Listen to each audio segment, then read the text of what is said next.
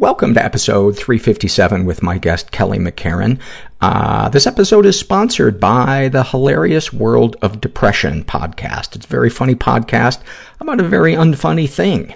In Hilarious World, which actually won the Best Comedy Podcast in the Webby Awards, John Moe and some of the top names in comedy and entertainment try to understand the mysterious connection between comedy and despair by talking through their own personal experiences with clinical depression. In the latest season, you'll hear honest conversations with comedian Margaret Cho, Neil Brennan, the author John Green, actor Will Wheaton, and many others. It's a side of comedy you've never experienced before. So listen and subscribe to the Hilarious World of Depression on Apple Podcasts and at hilariousworld.org.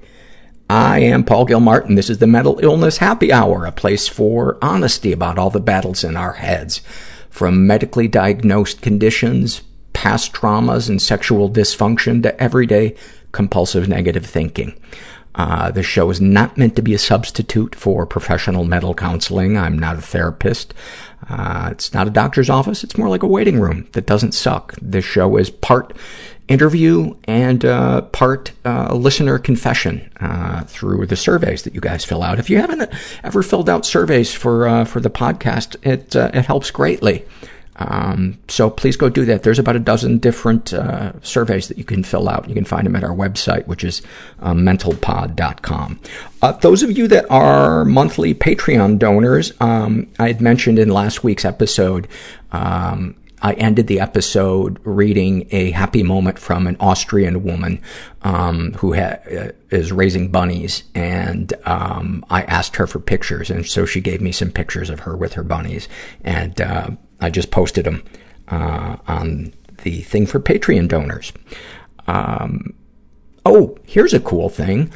The Amazon search link that I've told you guys about before, which helps raise money for the show. If you're going to buy something at Amazon, you click on the little Amazon logo on our homepage, and it takes you to Amazon. And then if you buy something, Amazon gives us a percentage of their income from it. And it doesn't make what you're buying any more expensive. And it used to be that it was just for the United States, but they've expanded, and it's now for the UK and Canada. So go when you do your next Amazon shopping, if you could click on that, that helps keep the podcast going. A couple of notes about this episode. I often don't air episodes for months, sometimes even years after I record them. And this is an episode that has never been aired, and it was recorded way back in 2014. Do you guys even remember 2014? I think I was still doing the podcast on horseback back then. There was a lot of mic jiggling. I remember that. Talked about some cool stuff in therapy this week. As I've mentioned before, one of the sponsors for this podcast is BetterHelp.com. And let me tell you a little bit about them before I tell you what I talked about in therapy. That just sounded like a teenage girl. Go to BetterHelp.com/mental. You can fill out a questionnaire, and they'll match you up with a BetterHelp.com counselor, and you can experience a free week of counseling to see if online counseling is right for you. You need to be over 18. And I've been doing it for about a year. And as I say every week, I love my therapist. Her name's Donna. She's awesome. Once a week, we get together for 45 minutes and video chat. Sometimes we'll message back and forth throughout the week. She'll ask me how I'm doing, or if, I have something I want to share, I'll message her. But the topic of therapy in this week's session was, she asked me to think about leaps of faith that I've made in my life. And immediately 5 sprang to mind. And the first one was making the decision to change my major from pre-med to theater. That was a fun phone call home. Actually, my parents were incredibly supportive, but I forget about that one sometimes. And I look at the life that I have created for myself, and I'm amazed that frightened 20 or 21-year-old kid took such a big leap of faith. Getting sober was a big leap of faith. Cutting contact with my mom was a big leap of faith. Deciding to do this podcast full time was a huge leap of faith. And thank God, for you guys, helping to support it, because I wouldn't be able to do it.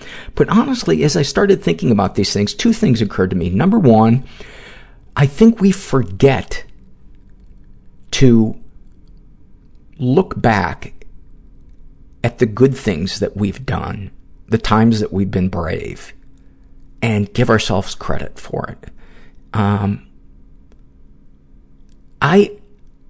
As I look back at these moments of faith, I felt like, wow, I'm not as frightened of a person as I think I am. Yes, I have fears.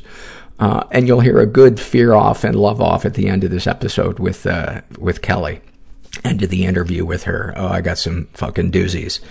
But I'm not that frightened. As frightened as I think I am. And I encourage you guys to find some quiet time this week and look back at the good things you've done in your life. They don't have to be huge, but I think you'll find that you have more character than you think you do, because we tend to just think about the mistakes or the moral failings or those other things. And that's not the sum of who we are. And honestly, you know what a leap of faith is for those of us that live with depression or anxiety? Getting out of fucking bed is a leap of faith. So if you got out of bed today and you didn't want to, give yourself a pat on the back. Seriously. I ain't fucking around. All right. I want to tell you guys about Quip. Did you know that having good oral health impacts your overall health? It's true. It's true. The plaque that builds up in your teeth can actually go to your heart and cause heart disease.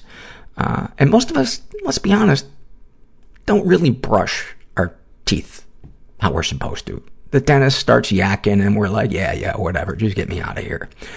But Quip is a new company that is changing the way people brush their teeth. It's an electronic toothbrush that packs a whole lot of vibration and a timer into a super slim little design that is half the cost of bulkier electric toothbrushes. And honestly, it looks like Steve Jobs designed a toothbrush, but without the hefty price tag. And you got to see it. I like it. I can get back into the little nooks and crannies behind my wisdom teeth. It's nice. You can even subscribe and get new brush heads on a dentist recommended 3-month plan for just $5, including free shipping.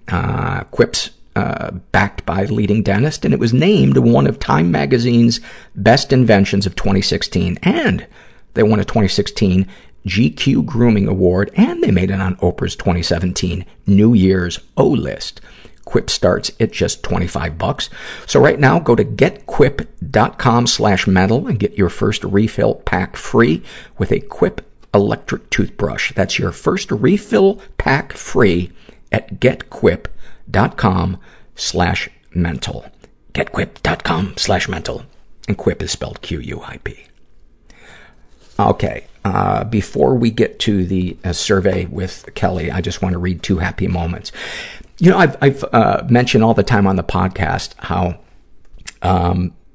the surveys tend to clump into themes.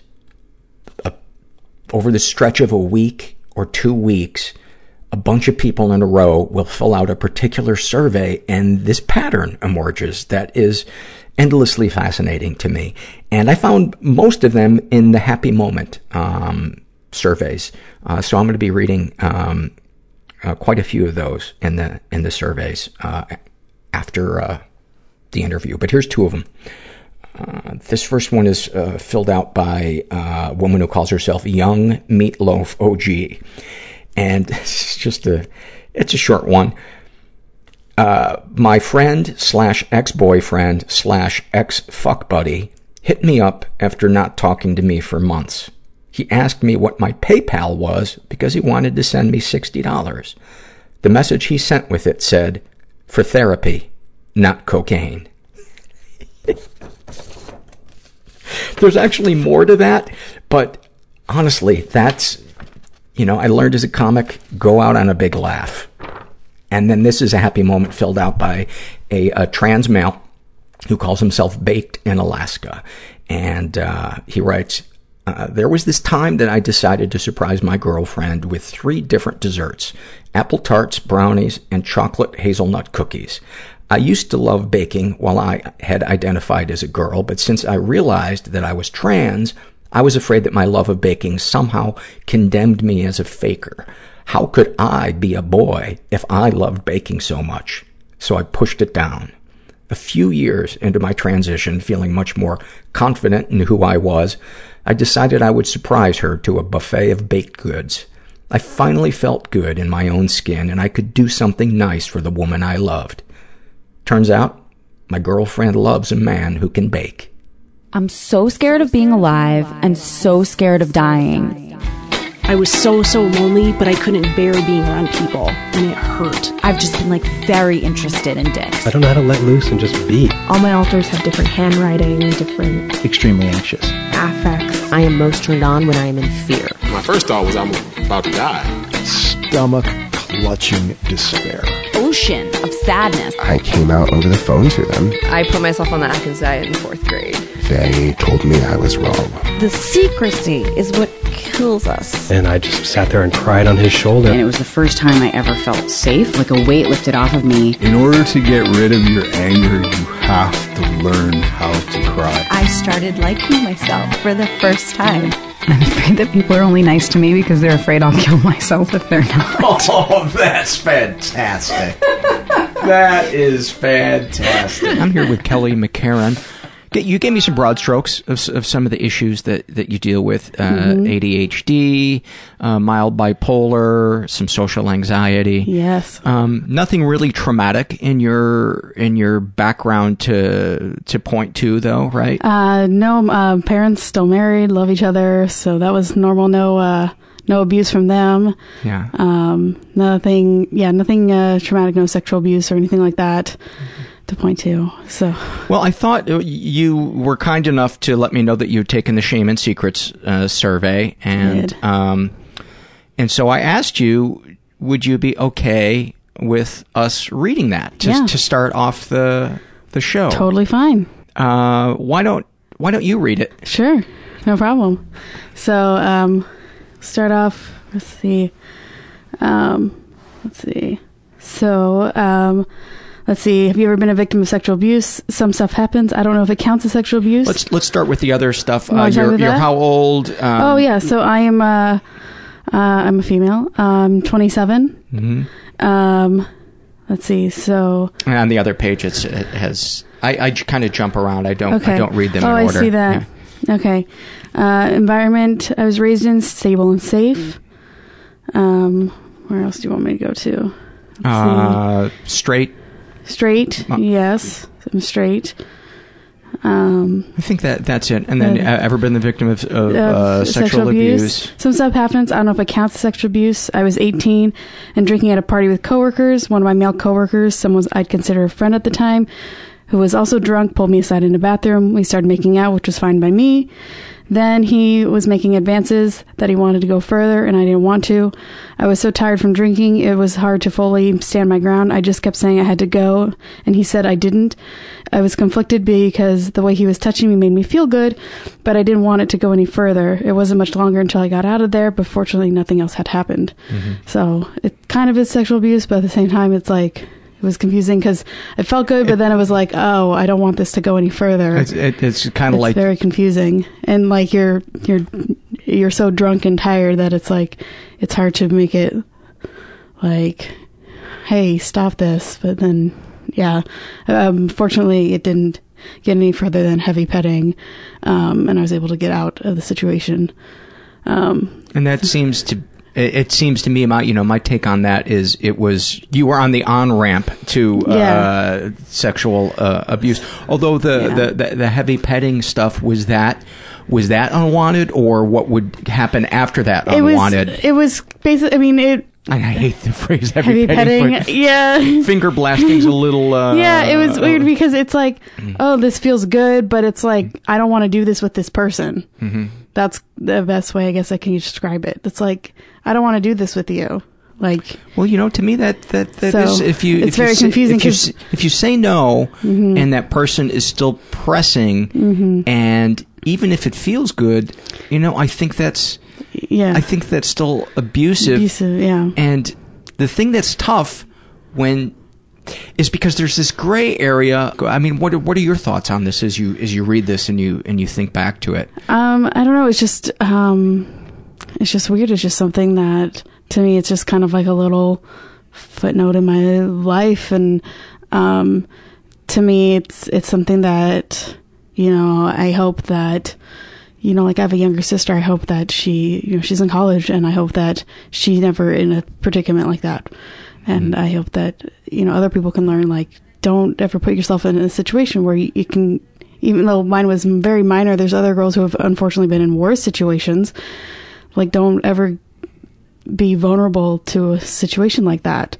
It was scary, and it didn't get nearly as bad as other people have been in situations before. And it's kind of an eye-opening situation. Like, wow, I could have gotten in a lot worse situation. So it was like, wow, I need to be careful. Do you remember the next day thinking or feeling anything? Yeah, I didn't like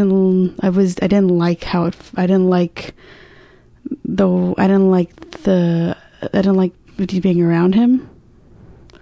I felt uncomfortable. That to me is usually a sign that can be considered sexual abuse. Yeah. I didn't know what violation, to do. Whatever you want to call it. Yeah, I didn't know how to handle it, and I didn't know what to do with myself about it.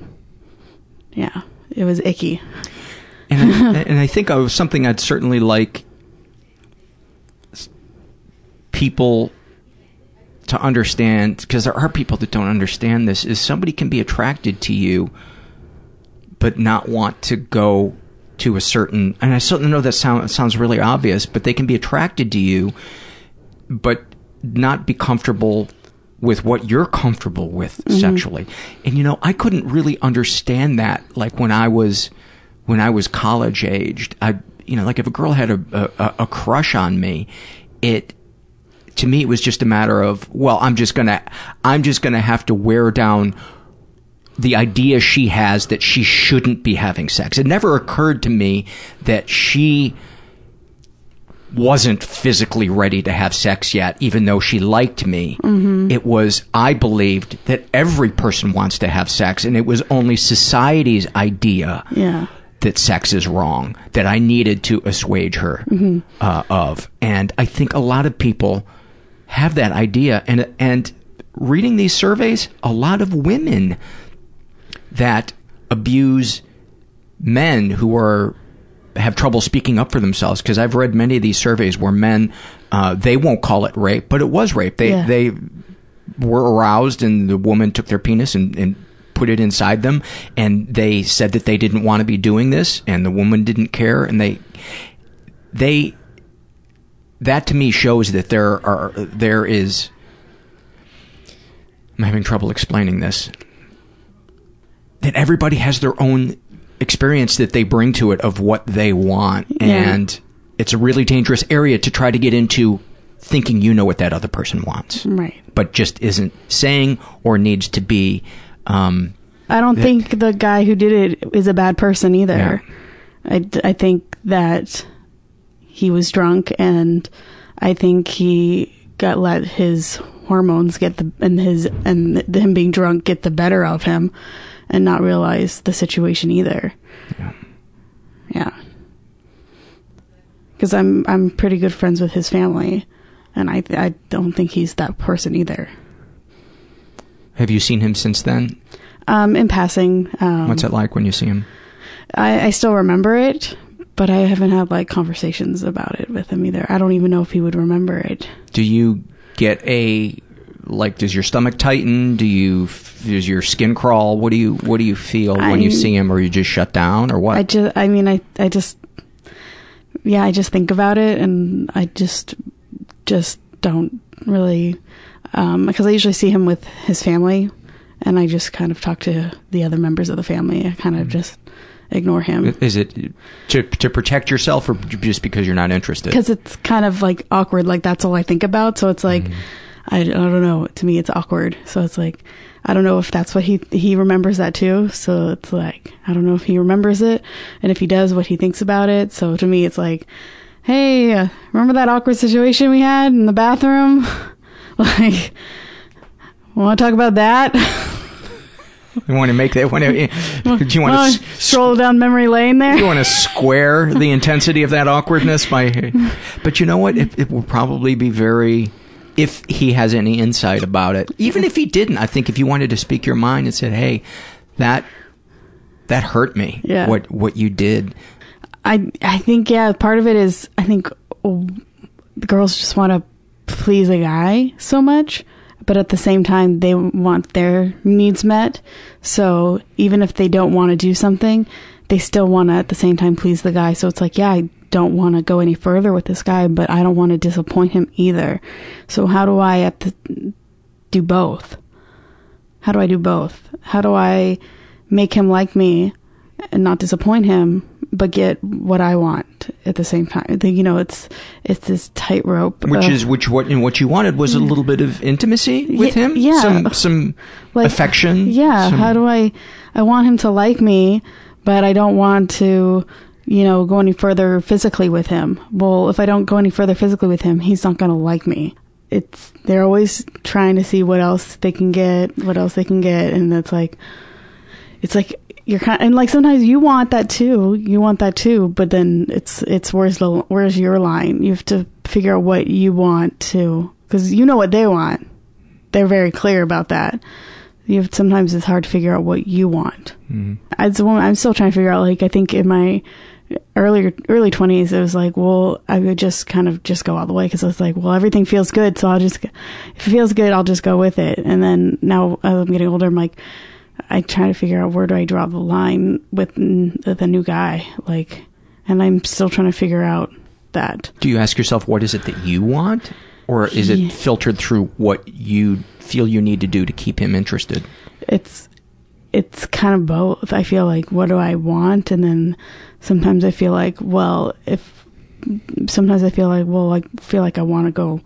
I feel like, well, I like everything. I like going all the way. Like, why not do that? But then I feel like, but if I go all the way, like on the first date, like, how am I going to keep him interested? I think about that, but I'm like, well, screw that. Like, that's old fashioned, I think, of way of thinking. And, I should do what I want. But then I go back to thinking, well, maybe I should wait 3 dates or, whatever.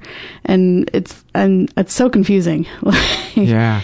There's so many rules and non-rules, and like trying to figure out. I don't know what I want. Like,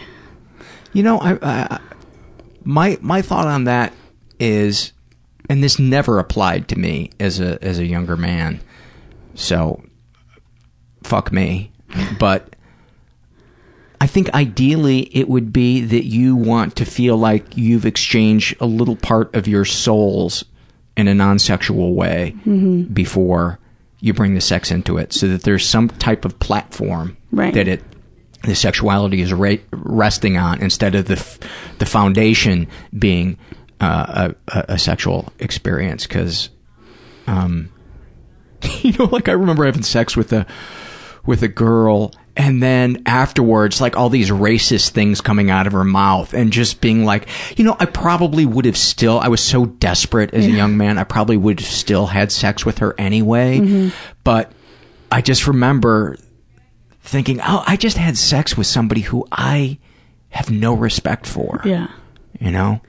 Yeah. And I do that. I mean, I definitely want to make sure, I think personality does play into it. Like, I want to have some sort of connection with you, but then, it's where, do you walk me to my door and do we just kiss goodnight, or do I invite you in for a little bit and then do I send you home, or do you stay over, or, like what are the steps or Have you ever felt very clear about what it is that you want and just push aside what it is that he wants as far as how far you're willing? Sometimes I've I was like, in my mind, I was like, okay, this is what I'm going to do. I was like, okay, I'm not going to, sleep around until I have a commitment.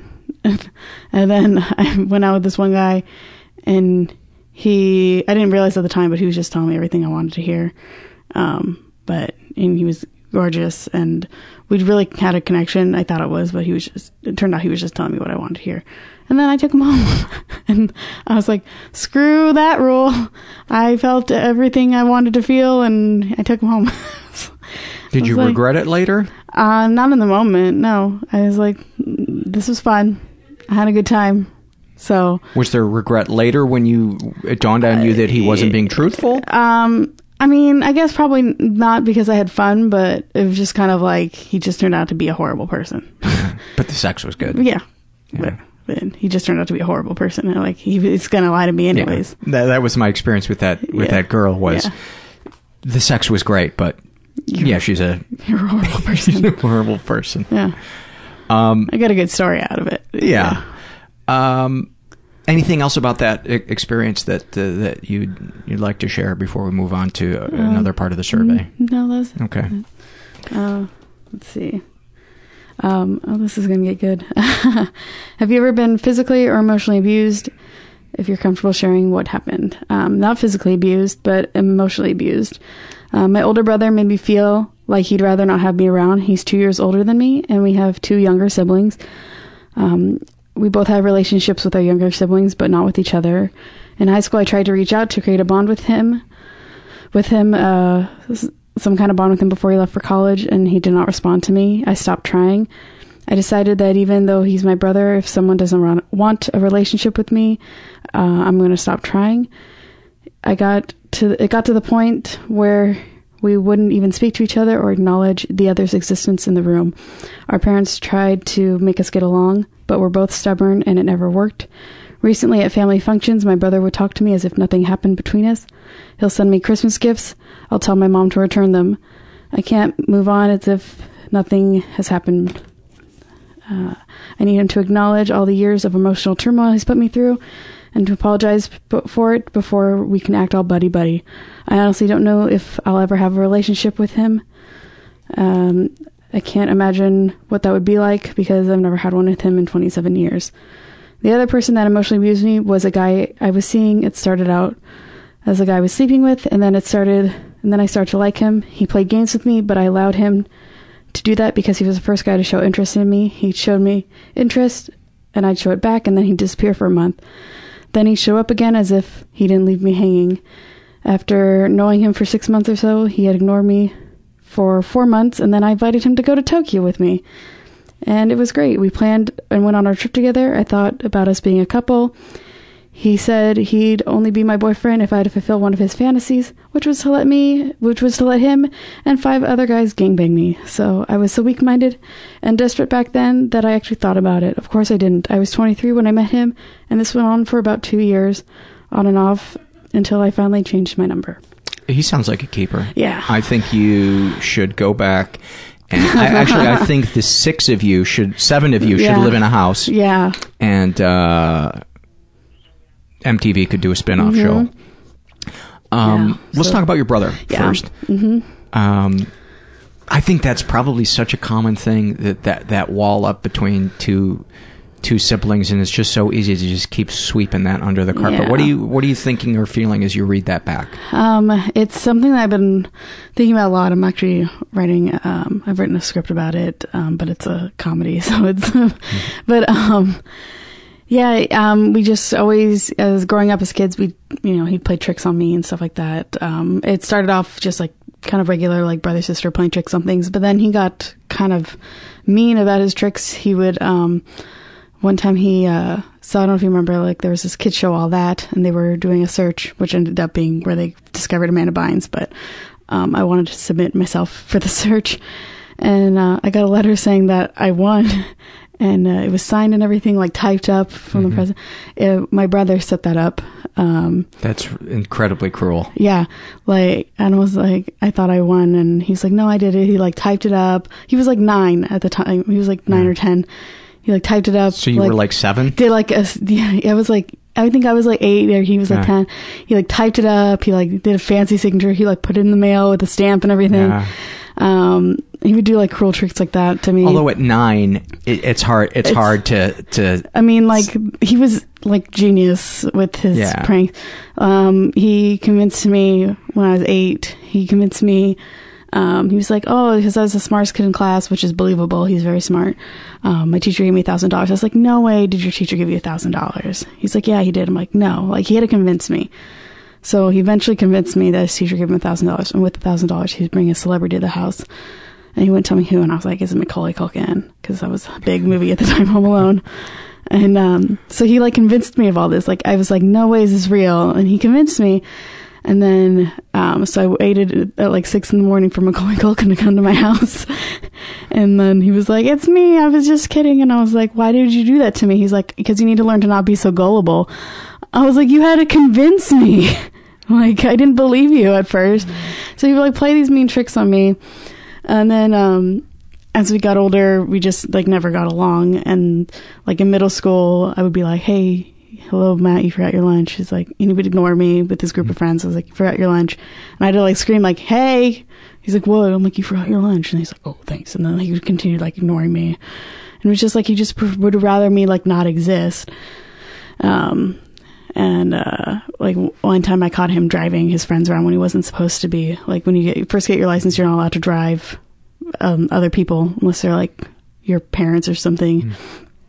So I caught him and I was like, yes, I finally have something on him. So I ratted him out because that's what we were doing. And we didn't have any camaraderie. And he got in big trouble and I was so happy because I'm like, yes, I finally got something on him. And then he like cornered me in the house by myself and he's like, everything I ever thought of you is gone. Like, I was like, what? I didn't even know you thought anything of me. And like, he's just like saying, did you say that to him or did you think that? He said that to me. No, but like, I thought that to myself. Like, I didn't even know you thought anything of me and like, I didn't know we were supposed to have each other's back. Had he done anything nice for you other than that? Share that, read that moment that you had about any positive experiences with your abusers. Yeah, the one moment that I had, was my 8th birthday. We went to Chuck E. Cheese and he spent the time playing arcade games and he racked up like 200 tickets and he got me a baton that had like these metallic streamers and he gave that to me for my birthday. And that's like the only nice thing I remember him doing for me. Was racking up all of his tickets and giving me something. And I wish I still had the baton sometime, but I don't know what happened to it. But that's the only like nice thing I remember. And he sang, and also this is the one moment where I realized I was cooler than my brother, but he sang happy birthday to me in Klingon in front of all my friends. Yeah, so that was a little embarrassing, but kind of sweet. What do any feelings come up when you think about him giving you that baton? I just was really kind of shocked that he did something nice for me. Yeah, it was just kind of unexpected. But did you feel anything from it? Did it? I mean, it's just kind of. Were you kind of numb, or did you feel a warmth from it, or? I remember being nice. It makes me think of. I might refer to The Simpsons more than once in this podcast, but I love The Simpsons. It makes me think of when Bart wrote that birthday song for Lisa. Like, that's what it makes me think of when he writes the song with Michael Jackson for Lisa's birthday.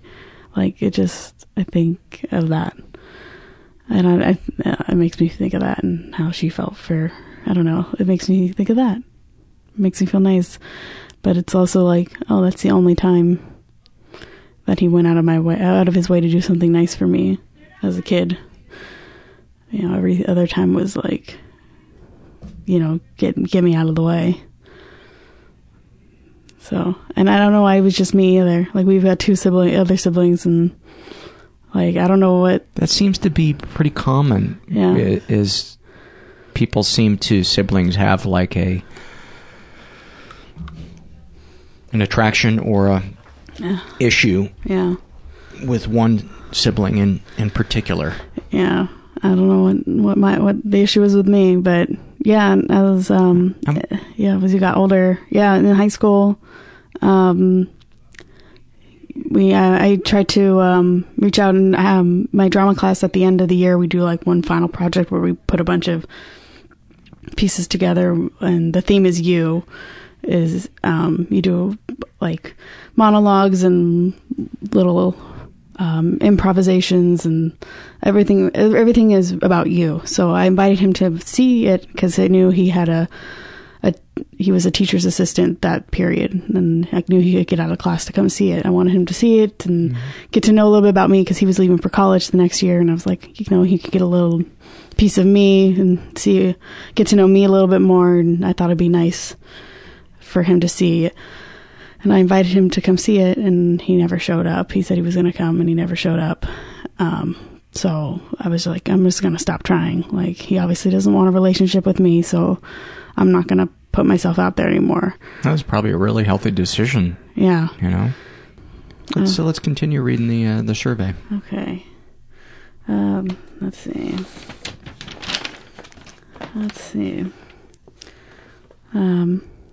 What are your deepest, darkest thoughts? Not things you would act on, but things you are ashamed to admit to you think about. I think about cutting myself. I've never done it, though. I don't like physical pain at all. I also had a friend in high school who cut a lot and attempted suicide many times, never succeeded, thankfully. And so I think seeing her go through that also made it so I don't act on it. I'm also afraid that I learned so much about my mental illness, bipolar, ADHD, social anxiety, that I exaggerate certain characteristics in front of the doctor or in front of other people so it gets more validated. And then I wonder, do I have this or am I acting? Then that might be part of it all, right? Talk about that. Yeah, I research my illnesses a lot, the symptoms and everything. And so like I might fidget more in the doctor's office.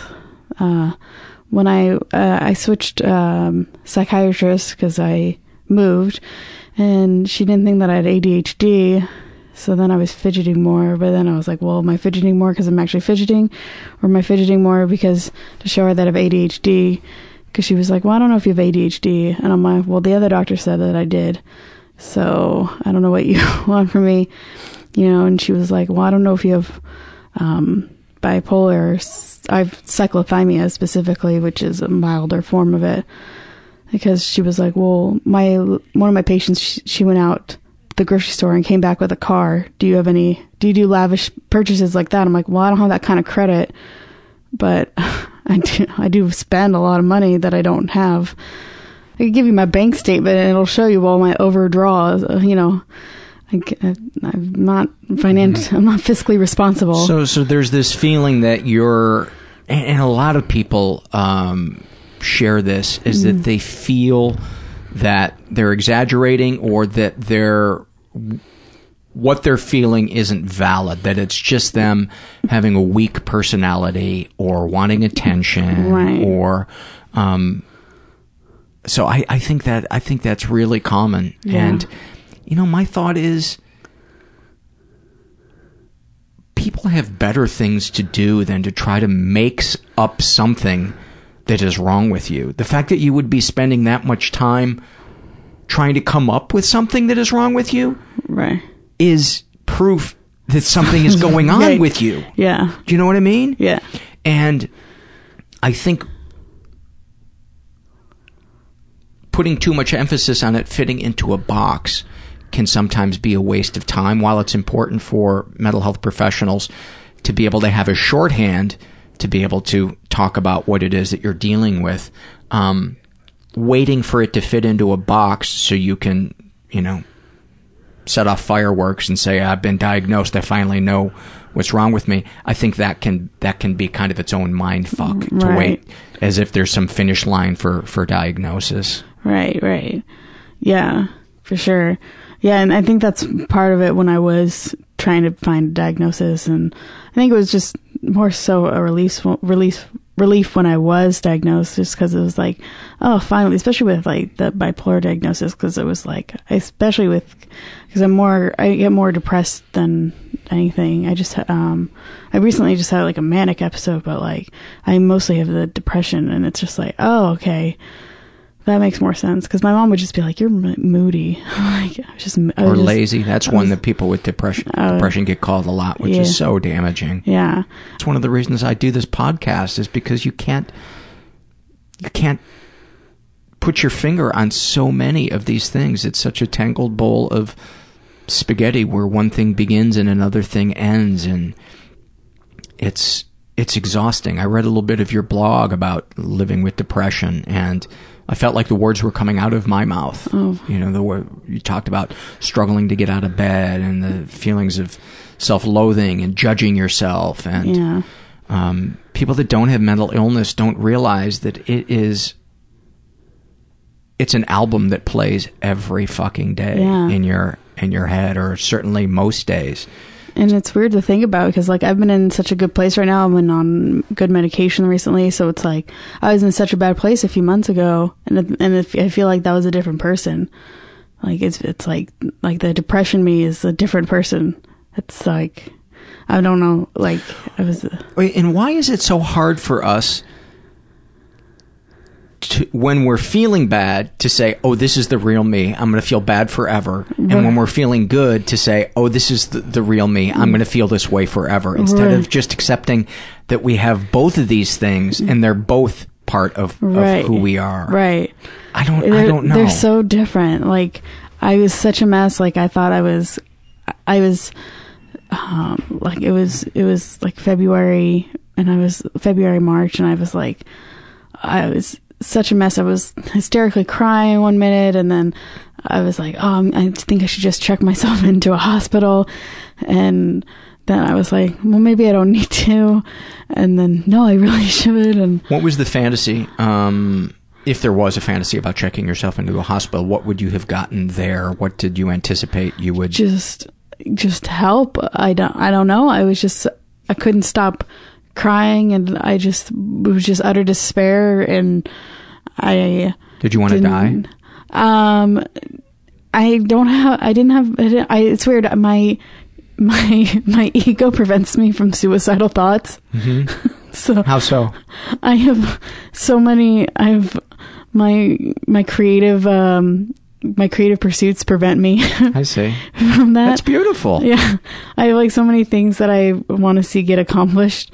So, I'm like, well, not until like my movie gets made. Maybe after that, I'll feel that. I'll kill myself at the awards ceremony. Right. I like, not until like a few people know my name, but, I totally get that.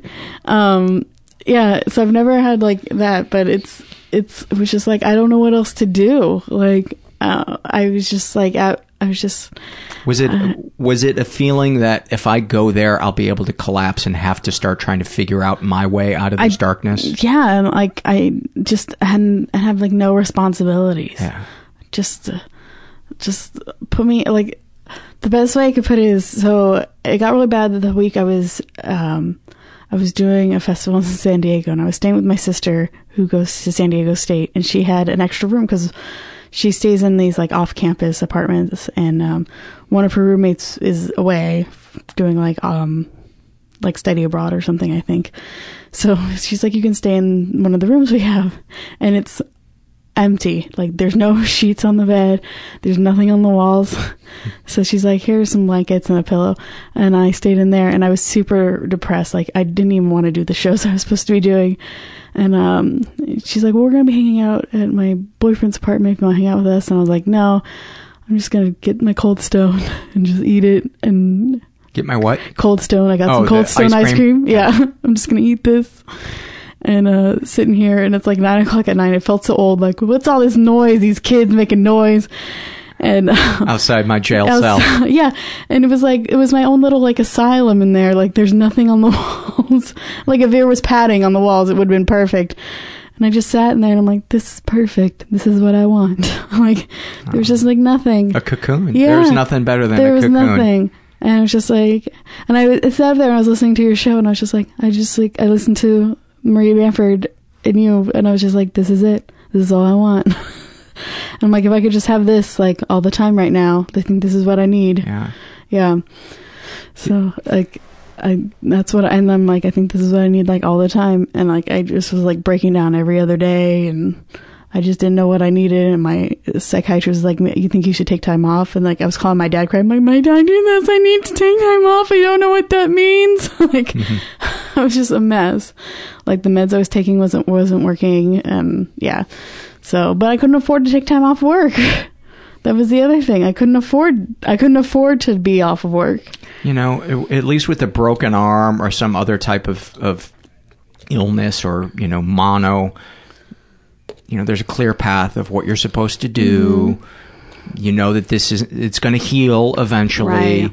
And that's the thing that's such a motherfucker about mental illness is you don't know, which I think that's why the being hospitalized fantasy sounds so delicious sometimes to me, because I like, somebody else will be able to figure this out. Right. All I'll have to do is take my pills, go to food when they tell me to eat, shower when they tell me to shower, go to group. I have no problem opening up in front of people, but it would just be a way to, I almost picture it like, you know, those bouncy houses that kids are in, like just going into there and just being able to fall back, you know, just a drop. Right. I just wanted to talk about cocoons for a second. My cocoon, and I've shared this before, but this last week was particularly like, what the fuck is wrong with me? Beginning cheese popcorn and Gatorade, and watching, I'm not kidding you, in the span of like 2 nights, I watched a documentary about one of the jumpers in 9/11. Oh my God. A thing about the Manson family, a thing about 2 things about sexual predators, and 2 things about Nazis. Oh my God. And it was comforting to me to watching. Actually, I got to say, the Manson thing and the 9/11 jumper guy thing actually crossed over my line of like, all right, this is disturbing. Yeah. This is, and because I think it was because of the pictures of it. But what is it about that darkness, that cocoon, that, you know, all the lights are off, I got my Gatorade, I got my cheese popcorn, and I just know I'm going into that, you know, when you were describing that dorm room that you were in, or that room with nothing on the walls, and I'm in your Cold Stone Creamery, I was like, I felt like somebody wrapped a blanket around me as you were describing that, and yet it's lonely. Why is loneliness comforting? I don't know. Because we're not going to be surprised by anything? I don't know. Nobody can see you like that. It's like, I'm gonna put this in my mouth and shove this bad food I know is bad for me, shove it in my face, and consume it, and I'm just gonna be a mess. Is it because we know what we're gonna feel? So there's a comfort in that? I just didn't want anybody to be around me. Like, I knew I was going to be a killjoy. Like, she was like, you can come hang out with us. I'm like, I'm not going to be any fun. I'm going to drag you all down. I'm going to be Captain Killjoy. You don't want me on that. You don't want to be on my boat. I love, too, that you listen to Katy Perry, which is like the most upbeat. Does it take you out of when you listen to her music, does it take you out of your depression momentarily? I don't listen to that when I'm depressed. I mean, that's like workout music, you know. Yeah. I watched Captain America because I was like, I'm gonna watch something kind of more positive. I'm gonna watch like one of these superhero movies, and I couldn't wait for it to end. I was like, this just feels like being around people. Yeah. Because you're supposed to feel something, and it just reminded me that I don't feel that way. Yeah. That it feels false to me. You know, like victory and good championing over evil. It just felt false to me. It's like, no, I just want to go fucking bask in evil and darkness because that feels real to me. Yeah, it's hard to get out of your little depression merry-go-round sometimes. It is. Yeah. And yet when you get out of it, you're like, this is great. Yeah, why was I in there for so long? Yeah. And it's hard too, like, cause like sometimes like I gotta go to work because it's like I'm so broke, like I gotta make money, and I get to work and people are like, what's wrong? I'm like, I can't even. They're like, they try to like cheer you up. I'm like, there's nothing you can do. There's nothing you can do to cheer me up. Like, I appreciate what you're trying to do. There's nothing. Would it be fair to say, though, that it would help maybe a millimeter for somebody to put their arms around you and say, I love you, I'm here for you? That might make me cry. Sometimes. Is that bad?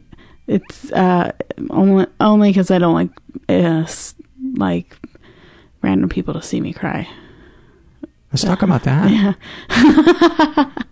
I think that's significant. It's just awkward. It's just like people are like, "What's wrong with her?" Oh, we're getting to some good stuff here, yeah. Kelly. It's just awkward when random people see you cry, or people you're not very close with, like random coworkers, are like seeing you cry. If you started crying right now, would you be embarrassed that I'm seeing you cry? I don't know. Probably not. I take that as a compliment. Okay. There you go. What is that you're going to be perceived as weak, or why do you think the fear is, or the discomfort? I don't know. I just what they're thinking, or I don't want to make them uncomfortable. Are you afraid that they're going to pity you? I don't know. I just don't want them to be uncomfortable, I guess. I feel like that would make them uncomfortable. But what about the release that you might get from crying, and the fact that they might feel a sense of meaning and purpose by comforting you? I guess I wouldn't think of it that way. Yeah. Where do you think that comes from? I don't know. I just, I don't know. I just wouldn't have never thought of it that way. Yeah. I'm not used to people comforting me. Yeah. Yeah. You know, the longer I talk to you, the more I got to question you filling that out and saying you came from a stable and safe environment, because part of, and I'm not saying your environment was abusive at all. Something, there's a line in between there, but I think people that uncomfortable with somebody seeing them cry, to me, doesn't usually happen with people that were raised in an emotionally safe environment where they could cry as kids and they would be comforted and they would be seen and felt. I think it comes from my friends. If just thinking about that now, when, like in high school, the girls that I hung out with, I had one friend who, anytime she was ever upset about whatever it was, everyone has to rush. What's wrong? Even if no matter what it was, something's wrong with her. We have to help her. What's wrong with her? Everyone comfort her. No matter whatever I was sad about something, whether it was depression or if I was just sad about something, she's fine. Kelly's fine. She can, nobody paid any attention to me about it. No matter what I was upset about, if I was depressed about something, I never got any attention about my emotions. Whether I was actually crying about something or if I seemed sad about something, I never got any attention from my friends about it, because I was the problem solver or whatever. So, you were considered the strong one? Yeah. So I don't know if that has to do with it. I mean, I was allowed to cry in my household. I think. Were you comforted and seen and felt and heard? Yeah. And I think, and there was, of course, the times where, you were punished, stop crying about it, things like that. But, but I'm one of 4 kids, quit your crying, whatever, stuff like that. But, if you were sad about something, like your goldfish dies, cry about that, So it was like certain things were valid to cry about in your house, but certain things weren't. Yeah. If you drop something, okay, stop crying, clean it up, While I think that is completely common, mm-hmm. I don't think that's healthy, and I don't think that's safe. Okay, that's my opinion. Okay. And I know I'm reaching for the stars. Yeah. In terms of what is common. Yeah. In our society, mm-hmm. and I think that is as normal as it gets. Yeah.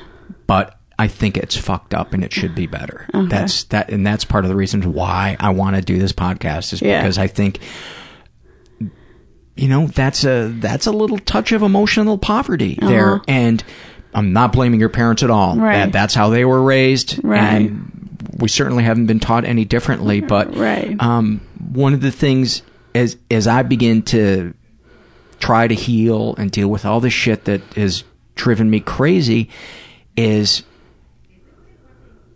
accepting that there are no unhealthy emotions. There's just unhealthy ways of expressing them. Yeah. And to not judge myself for what I'm thinking or feeling, no matter how crazy or fucked up it is.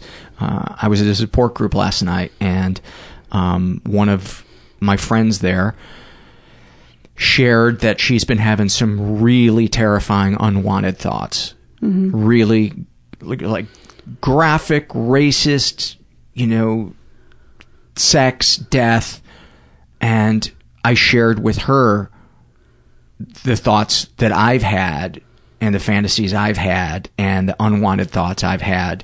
And she was so relieved to know that somebody else felt that way. And I told her, just look at it like a crazy movie that the universe is playing in your head, that you're trapped in a theater. Yeah. And don't judge it. And when I began to stop judging those things that I thought or felt, there was a real freedom in that. But I think when we're raised in households where we're told what is acceptable to feel or think, it can really fuck us up because we begin to judge ourselves. Mm-hmm. And I think the parents' job is to guide their children regarding their actions, mm-hmm. and to embrace whatever crazy is going on in their head, and say, hey, those are just thoughts. Mm-hmm. It's not who you are. Yeah.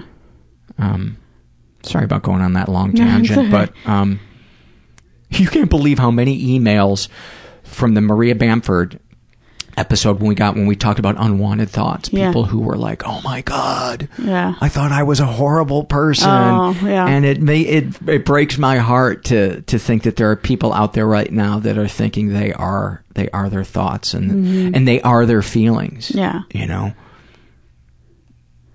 Somebody cut me off yesterday in a Range Rover.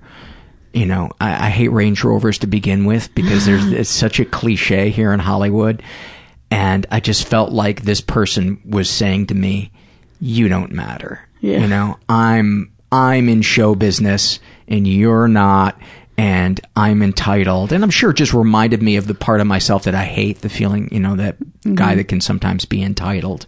But I wanted to run them off the road. Right. And get out and tell them what a piece of shit they were. Right. And then I was like, oh, okay. I just looked at that thought and that feeling and went, that's not who you are. Yeah. That's just a feeling, an overwhelming feeling that person brought up in you that triggered something in you. Right. How often do you find yourself around people and you want to break down, or you want to cry, or you want to express sadness to them, but you stifle it? Is it the majority of the time, or do you open up the majority of the time? Probably majority of the time I hold it back. It probably depends on what it is, or where I'm at, but probably majority of the time I hold it back. When you don't hold it back, is it because it's about a particular issue that you feel is valid, or because that person feels safe to you, or because you can't take holding it in anymore? Probably because I can't hold it in anymore, or it's because of who I'm with. Yeah. Give me a snapshot of a time when you did break down, and what happened?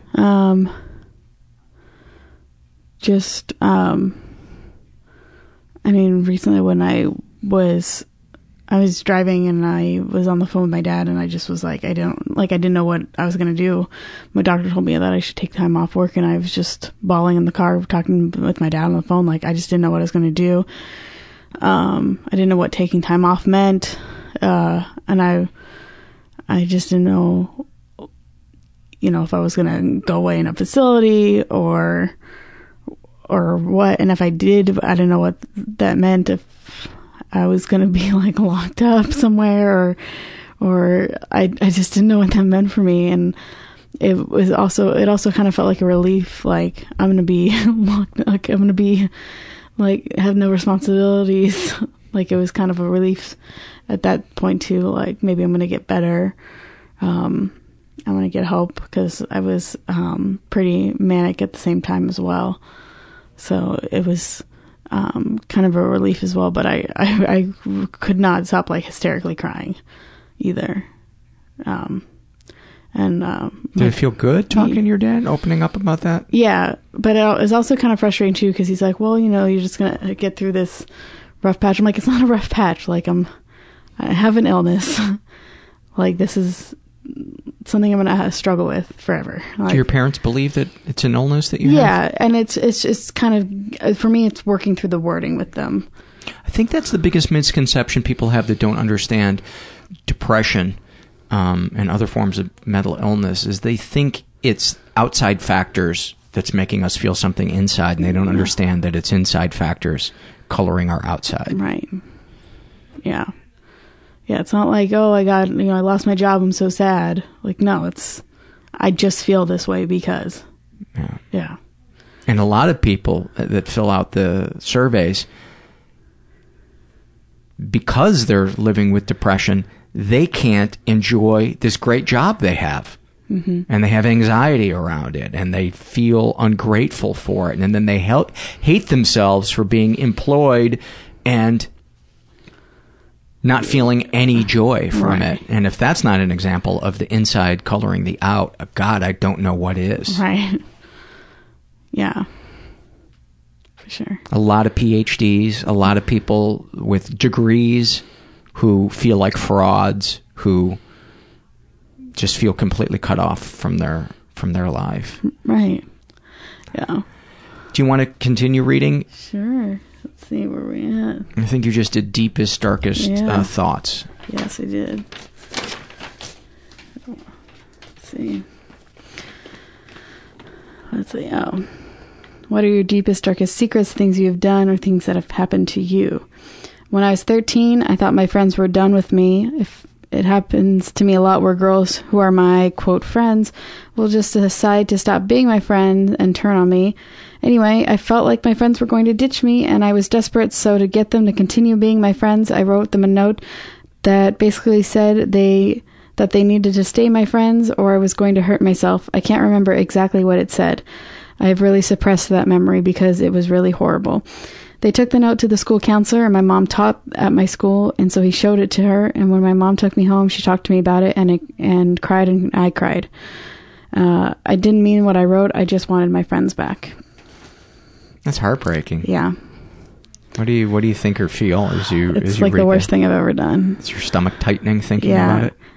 I don't like to see my mom cry. Yeah. It was the worst thing. I don't remember what it said. I don't know if it's just because it's so distant or because I really did suppress it, but I just remember that it felt like my friends were trying to get rid of me. Like they were it's middle school, it's high pressure social situations.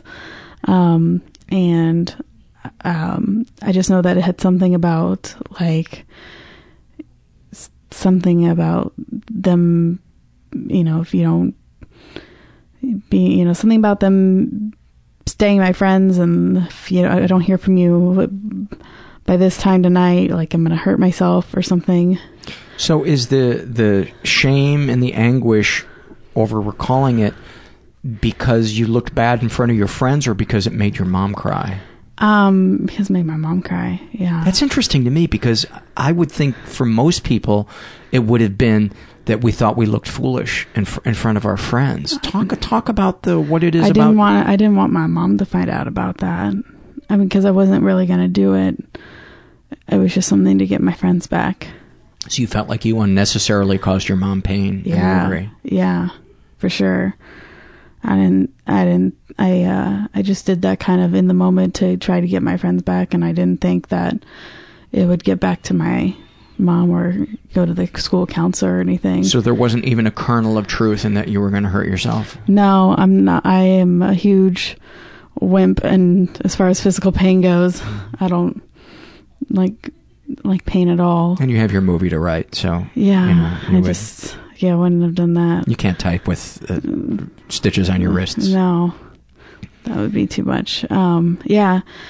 So I remember her driving us home, and then we just sat in the car, and she had the letter, and she turned to me and she was crying about it, and oh my God, it was just like the worst moment. Like I just remember saying like, I didn't mean it. And she's like, I would be devastated if you ever hurt yourself. And, and we cried in the car. It was just like the worst thing I'd ever done. And I think I didn't even do it to her, and it upset her so much. I think people listening to this probably feel like I do right now, which is, it's kind of an awfulsome moment. Yeah. Because it's kind of beautiful that you saw, because I've read surveys where the parent shames the kid for doing that, and your mom felt you. Your mom cried with you, and you cried with her. I mean, there's a beauty, a real beauty in there. I think some people listening to this are jealous that their mom had that kind of a reaction. I don't mean that they would have enjoyed seeing their mom feel pain, but they're jealous that your mom protected you, and comforted you and felt you in a way that was completely appropriate. I mean, I think that's beautiful. Uh-huh. You're a horrible person, but I think that's beautiful. Oh, I felt horrible. I'm kidding. Yeah. Right? No, I know you are. That's why I laugh. Yeah. Yeah, that was like the worst thing I feel like I've ever done my whole life. And I peaked at 13, so at least, I got that out of the way. Yeah. Yeah. That's awesome. Yeah. Do you want to continue reading, or is there anything else you wanted to share about that? I think that was it about that. Let's see. Should we go on with anything else in the survey? If you want to. Or I don't know if I should mention about the times I went to therapy as a kid. My mom made me go to therapy as a kid. Yeah. Yeah, twice. When I was 5, because I was a bedwetter. She was convinced I was doing it to spite her. Take back what I said about your mom. Yeah. Fuck her. I don't remember the sessions much, but and then I went back to the same doctor when I was 10, because this girl, Rachel, told me I didn't have any friends and nobody liked me, and she had a Jenny Craig consultant call my house telling me that how I could get to my bikini weight for beach season. So I was being bullied when I was 10. So I went back to That's pretty serious, man. Yeah. You've experienced some pretty serious bullying. Yeah. So yeah, it wasn't so much. Yeah, most people have it in the family, but yeah, mine was kind of outside. Yeah. So yeah, I went to therapy. I don't really remember the therapy sessions so much. I just remember I know it was the same lady both times. So when I was 5 and when I was 10, and I would get a Happy Meal after each session. Now I have food problems. Did your brother bully you about being overweight? My brother is a runner, so he's pretty in shape. I remember one moment where I remember I was getting like ice cream at like 10 in the morning. I would go to the freezer and like make some ice cream at like 10 in the morning once, and he just looked at me like he was so disgusted with me, and I felt shame, and I still took the ice cream and went to my room. But yeah, I always felt like he was disgusted with how I looked. Did your parents ever make you feel that way? My mom always kind of made little things, never major way, but I'm probably like you look at me, I'm not super big, but I'm like the biggest one of my siblings. Mm-hmm. I'm about like 40, 50 pounds overweight, but not too big. But my mom's always been like, oh, like certain waist, certain clothes, certain weight clothes fit a certain way on me. She's always like kind of pick at me, but I think that's just how she is. in general, but she wanted you to look as good as possible, or was it that she was critical? Just the way, a little bit of critical, just the way the clothes fit. But I think it was just because I was always trying to fit into smaller clothes too. But I mean, both my parents are overweight as well, so I think it's also a little bit of projection as well. That's just my opinion on it. There's a lot of obesity in my family, so I think it's just kind of projecting and hoping that I don't become morbidly obese like some family members. But yeah, so weight's always been a struggle for me. It still is. You know, one of the things that would be awesome to have for new parents would be a way to educate them so that they could take the concern they have for their child not experiencing pain and find a way to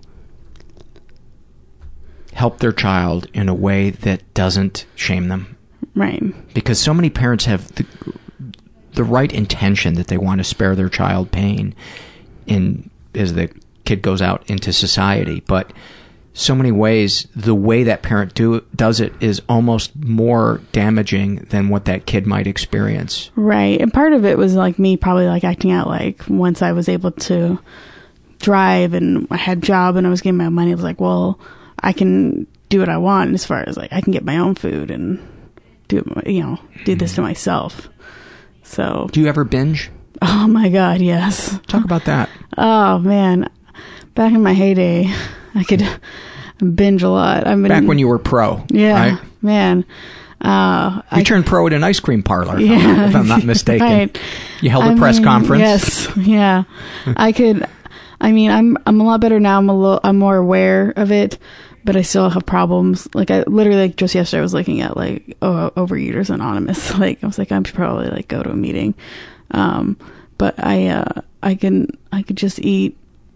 I could literally just sit and eat all day and not stop. Would you eat even though you were feeling physical discomfort from being so full? Yeah, I can eat when I'm full. I eat when I'm bored. I eat when I'm upset. I eat when I'm happy. I can. Yesterday I didn't even eat like a dinner. I just ate like candy and cake. And like. Have you ever been able to trace the urge to overeat in a specific instant to an overwhelming feeling that might have triggered it? There's sometimes where I'm upset about something and I feel like I should eat, but I can't. I don't know if there's like a specific like event in my life where I can trace that to. It could just be a generalized it's discomfort with your life and who you are. I think it's just general like. Well, give me a snapshot in an arc of a moment, if you can think of one, where there was a discomfort with your life or who you are and the thoughts and feelings going through your head from the war of I shouldn't do this, but I really want to do it, to deciding what you're going to eat, going to get it, what you feel before you eat it, as you eat it, and the feelings afterwards. Oh man, it's like, I mean, it's even like today, like I stayed in bed a lot longer than I should have. I set my alarm for 9 because I was like, oh, I should go work out. But then I was so tired. I set an alarm for half hour later, still tired, set it again, still tired. I did the exact same thing. I was like, so I skipped breakfast, and then it was like 11, and was like, oh, I should have my diet protein shake thing, and then I was like, I'll just stay in bed a little longer. And then before I knew it was like time for me to leave to come here. So I was like, well, I got to eat something. And I don't know if I have time to make that shake. That's going to be time consuming. So I might as well just stop by and get fast food. I shouldn't get fast food, but whatever. So I didn't go to the gym, didn't eat my diet shake like I was supposed to. And instead I went to fast food, which tastes to me a whole lot better than that diet shake. And I didn't do anything I was supposed to do today. I overslept and I got fast food. And I loved every minute of it, and I wasn't supposed to do it. And that was today. So. And what did you feel when you finished the meal? How long did if I can call it a high, is that an exaggeration to call it a high? Yeah, it's kind of a high. Yeah. How long did that last? I mean, like, just 3 bites in, I was like, what am I doing? I feel sick. Sick physically or sick emotionally? Physically. I mean, I've still finished it. I mean, and sick because of the shame or sick because of the food? Probably because of the food. It's not good for you. I've been trying to eat better. And it's, it's like the second or third time this week that I went and did fast food when I'm trying to do a program to lose weight. I get so focused on trying to lose weight that I like collapse and break down and I think about getting fast food instead, or getting ice cream or whatever. At work yesterday there was cake and I was like, I'll just have one piece. I ate 3 or 4 because it was still just there. There was so much cake. Do you ever cut a piece of cake and you look at the width of it and you go, I'm definitely having 2. I don't know why I'm cutting this so thin. Who the fuck am I kidding? Right. Yeah, I went back I was just like, who am I kidding? Like, I'm going to be back for more. Might as well just, like, and then I was in the office and there was candy. What am I doing? Of course I'm going to eat all this candy. Like, it was just ridiculous. Like, I might as well just skip my dinner, which is what I did, because I'm so full of the candy and cake that I just had. So it was just like, why am I doing? And then I just sit there and I think, why am I doing this to myself? And I don't know why I'm doing this to myself. So that's why. Do you think it's possible it's related to emotions that are overwhelming? It could be. I don't know. I've just been doing this for so long.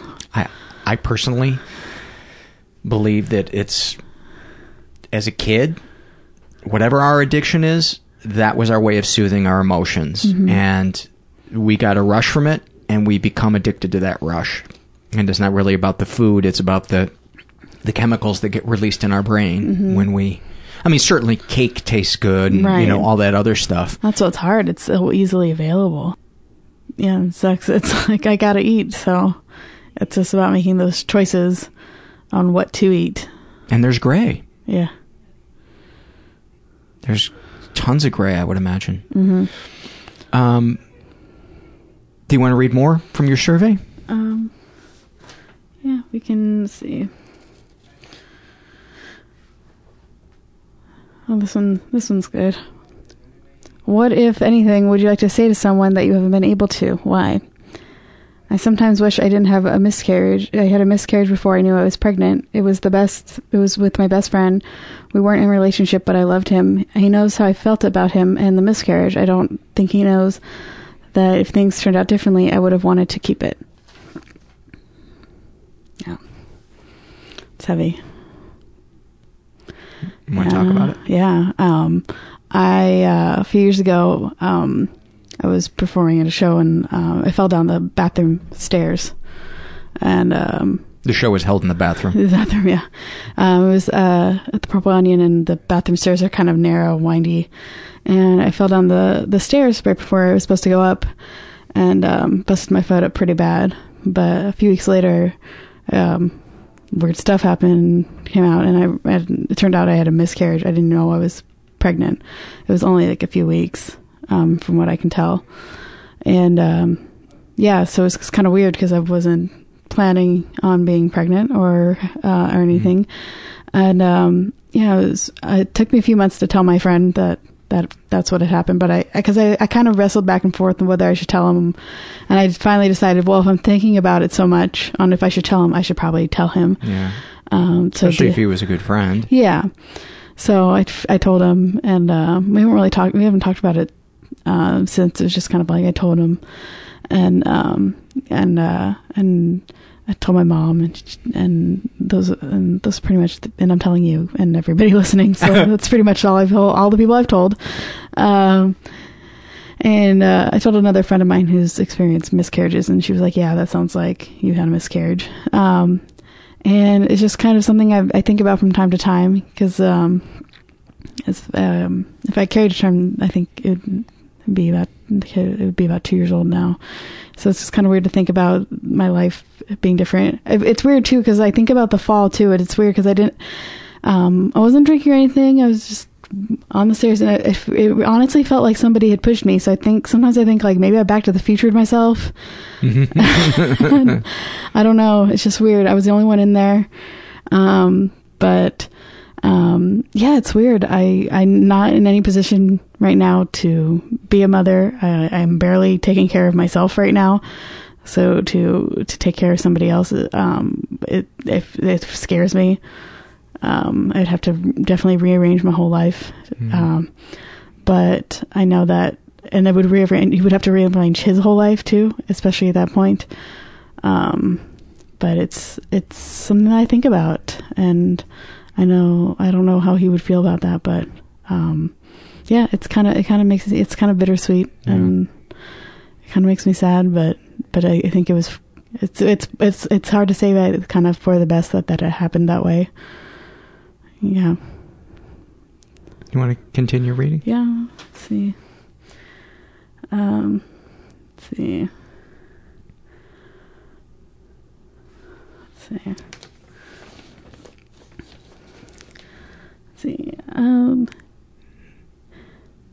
do you feel after writing? How do you feel after writing these things down? It's therapeutic. I've been trying to write about my mental illness in my act because I feel there are some funny things about them, and I feel it is something people should be talking about. There's no shame in it. Some people have asthma. I have a mood disorder. Yeah. I'm been working a lot of mental illness into my comedy, and I've been listening to a lot of other comedians act, like Maria Bamford. I've been listening to her stuff, and I just feel like there should be more dialogue in general about mental illness, which I think is why this podcast is so great.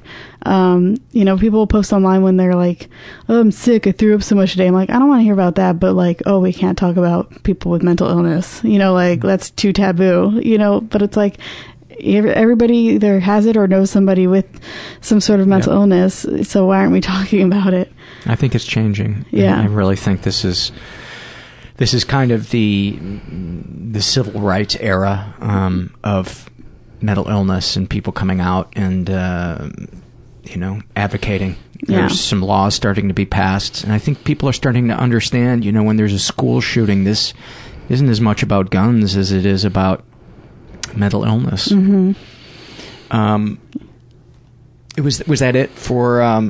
I think that was the last thing on the survey. Yeah. Right. Yeah, and I think it's just pretty much it. Yeah. Is there anything else you want to share before we? Did I ask you to do fears and loves? I have mine. Yeah. Yeah. Let's do some. Okay. All right. Okay. All right. I got my fears. I have a couple here. All right. I fear never finding success as a writer or performer. I fear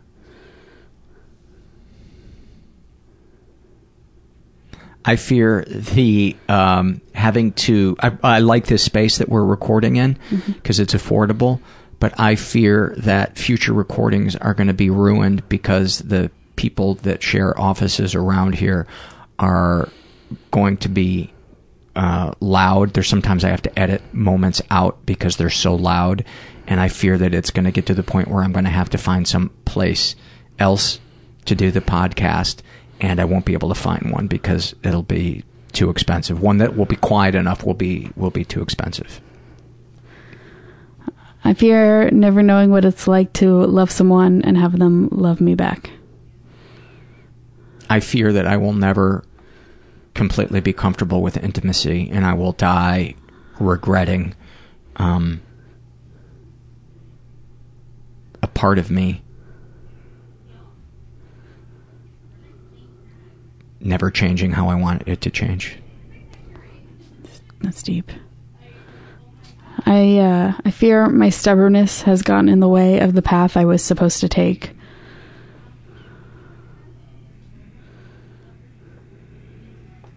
I fear that the repercussions of climate change, instead of being decades, are actually going to happen in the next 2 years. And this is so dark. And I've imagined this already, that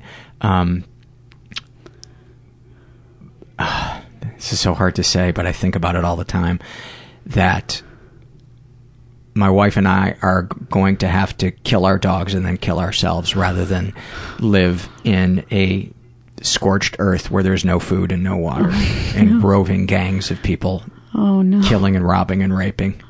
That's Maybe horrible. I should watch fewer of those dark documentaries. That's horrible. Yeah. I fear I will always struggle financially.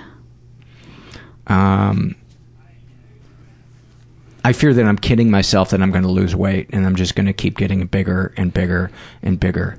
And these shorts that I have on right now, I felt so much shame when I put them on this morning, because I haven't worn shorts in like a year, since it was hot last year, and or 9 months or whatever.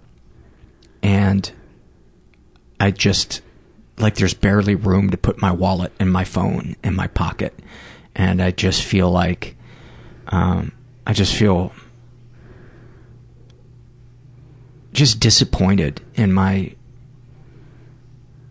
ability to be honest with myself about exercising more, changing my diet. And I'm just afraid that I'm never going to find the will to lose weight. I have that one too. I fear I smell bad and no one will tell me. We get that one quite a bit. Yeah. Quite a bit. I fear that the neurofeedback I'm doing is going to be a complete waste of time, because I've been doing it for months and I'm starting to feel a little something from it, but it's not enough to convince me that it's really, really working. I fear my teeth will fall out all at once. Don't watch the movie The Fly with Jeff Goldblum. Have you watched that movie? A long time ago, but Yeah. I have nightmares about it. Do you? Reoccurring. This one is so trivial, but I fear that the Blackhawks aren't going to win the Stanley Cup.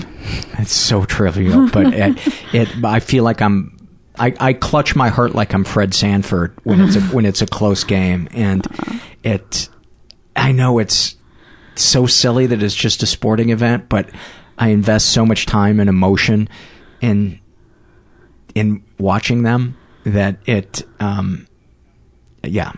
I forget to enjoy the game. I become so wrapped up in the result instead of the game. The game. Yeah. So this is kind of like yours, but I fear I'll never lose the extra weight I have, and I will always be the funny fat friend with a pretty face and nothing more than that. Yeah. Let's go to Loves, unless you had another one. I've got one more. Okay. I fear that one or both my parents will have some life-altering disease or disorder, and it will rest upon me and me alone to take care of them. Yeah. I bet a lot of people have that one. Yeah. All right.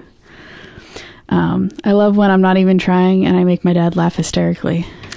I love when I'm interviewing somebody and something comes up in their conversation that they share where a light bulb goes off either for them or for us, or potentially a listener who's listening. Something where I feel like, yes, I got a peek inside that person's soul.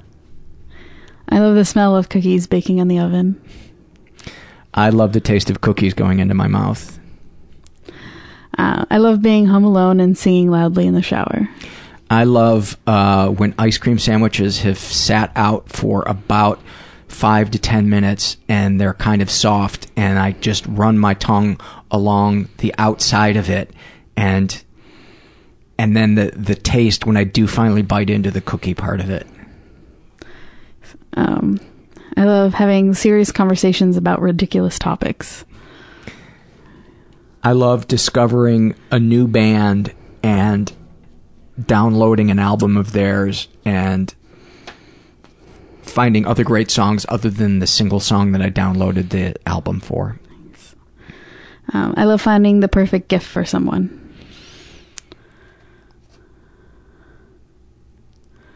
I love the feeling of when it's 105 here in the valley and I walk into the house and my wife has already turned on the air conditioning. Nice.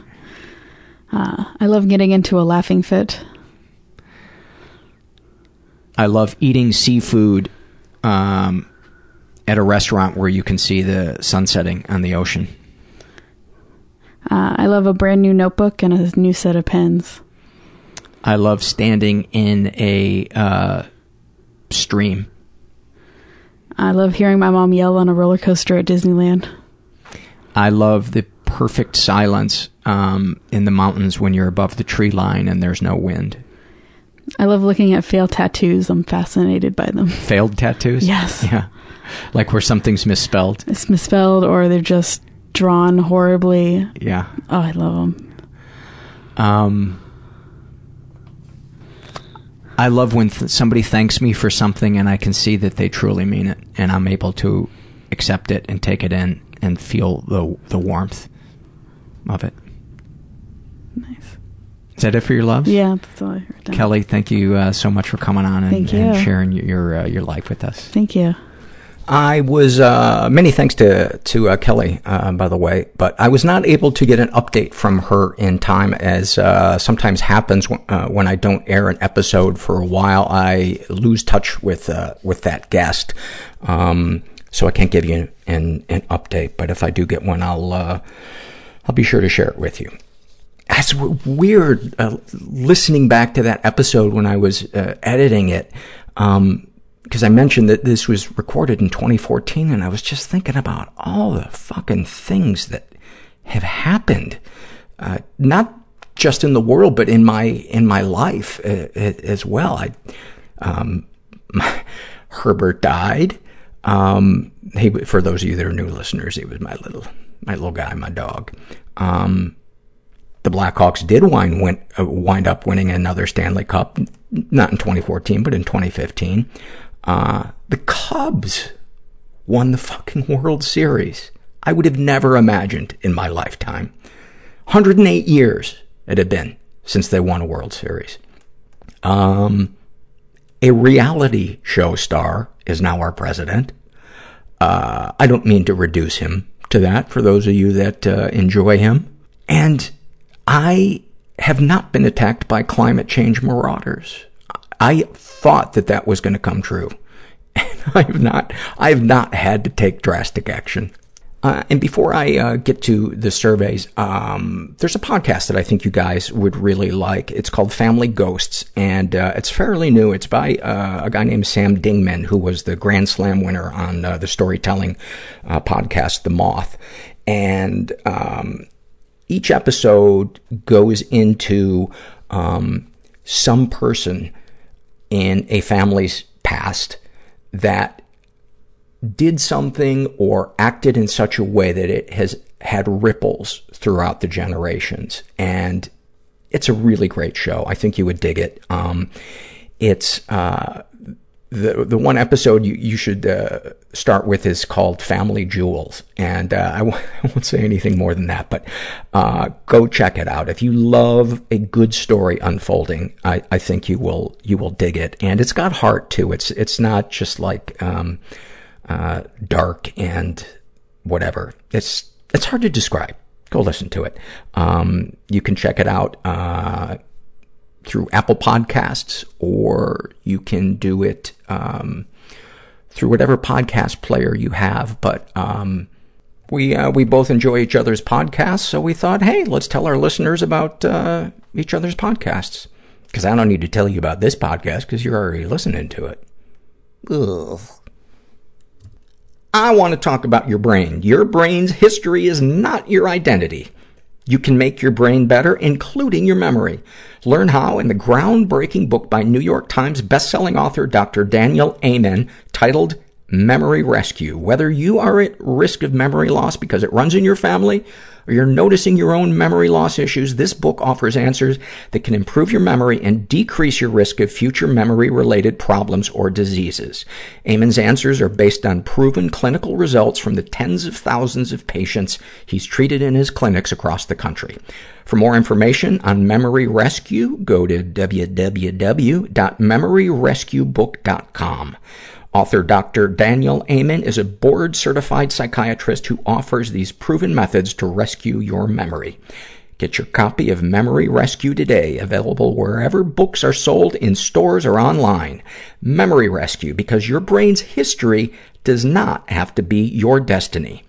Go to memoryrescuebook.com. All right, to the surveys. This is a happy moment filled out by Sarah Bear, and she writes, I have been feeling utterly lost and alone for so long now. I didn't think that anyone cared about me and that nobody would miss me if I were gone. Then the other day at work, I discovered a mutual love for elephants between me and a coworker. She said that we should go to the zoo sometime to go see them, and this completely blew me away. I am someone who never sees the outside of my apartment, apart from going to work and feigning okayness. And here someone was actually asking me to be social. I didn't feel like a burden in that moment, and I wanted to cry because I was so happy.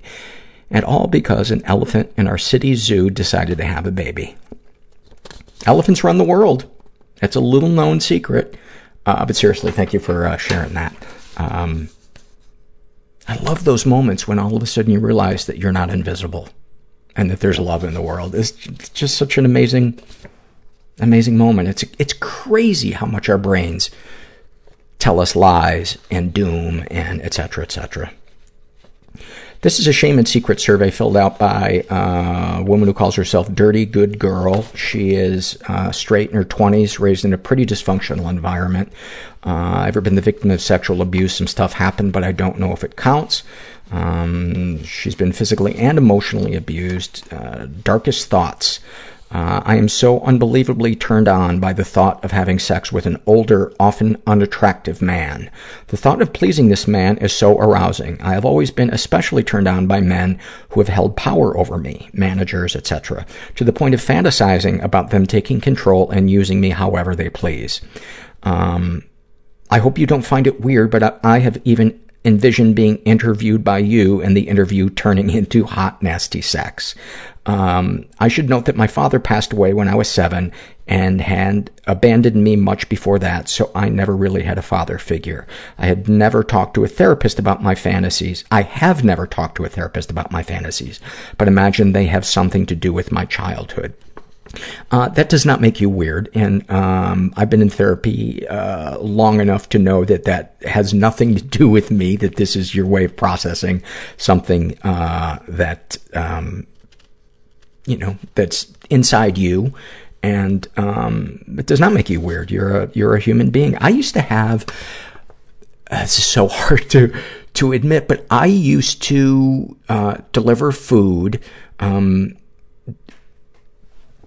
doing volunteer work, and I would occasionally deliver to old people who are homebound, and there were times that I would deliver food and I would find myself becoming turned on by the idea of these women, these grandmothers, seeing me do something sexual.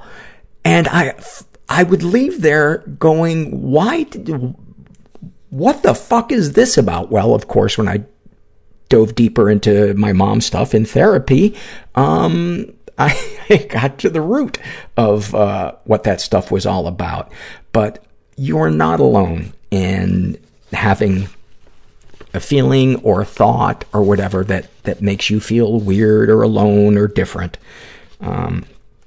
Darkest secrets. When I was a child, I would spy on older male family members, grandfather, uncle, etc., to see them naked. What the fuck is wrong with me? I wasn't turned on by this that I can remember, but liked to see their genitalia nonetheless. There is nothing wrong with you. There is nothing wrong with you. And But she didn't fill out much of the rest of this survey, except for, have you shared these things with others? No way, never, not even my husband or therapist. Too ashamed. And I want to urge you to talk to your therapist about this, because any decent therapist will know that there is some insight to be mined from talking about this. And it's so important that we use those ways that we think or behave or want to behave to help inform our therapist so they can help us, rather than keeping that a secret and shaming ourselves for it. The two ways of dealing with it couldn't be 180 degrees further away. So I encourage you to share that with your therapist. Yeah, but you're not alone.